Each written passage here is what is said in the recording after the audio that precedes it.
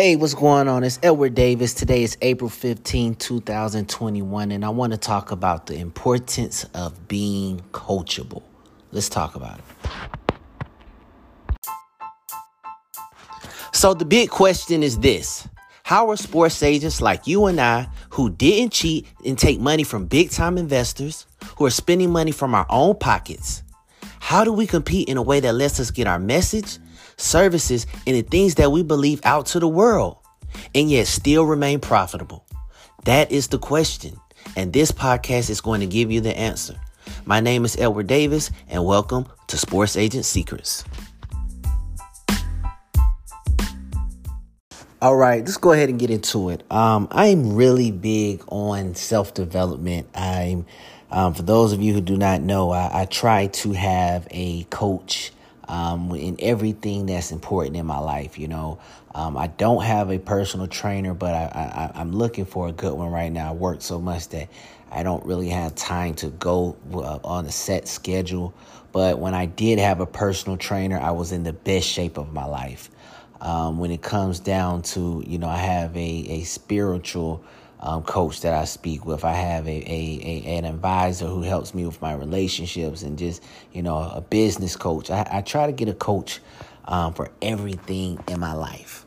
No matter, if it's important to me, I feel like I need to have a coach there, no matter at what level I'm at, because I feel like it holds me accountable and it helps me to be successful. But I'm human just like everybody else. And sometimes I get ahead of myself, which is why it's good for me to have a coach to get me back in line.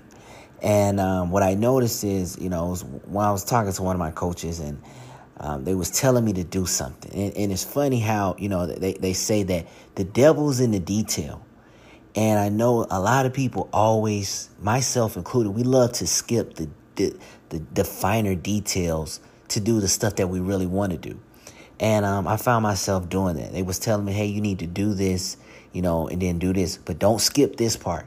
But I skipped the small part, and things weren't working out for me. I wasn't getting the results that I wanted. I wasn't, seeing that breakthrough that I needed. And it's funny because I went back and I, say, you know what, I'm going to be coachable. I'm not going to try to take a shortcut. I'm not going to do the part that I want to do. I'm going to do the part that my coach told me to do.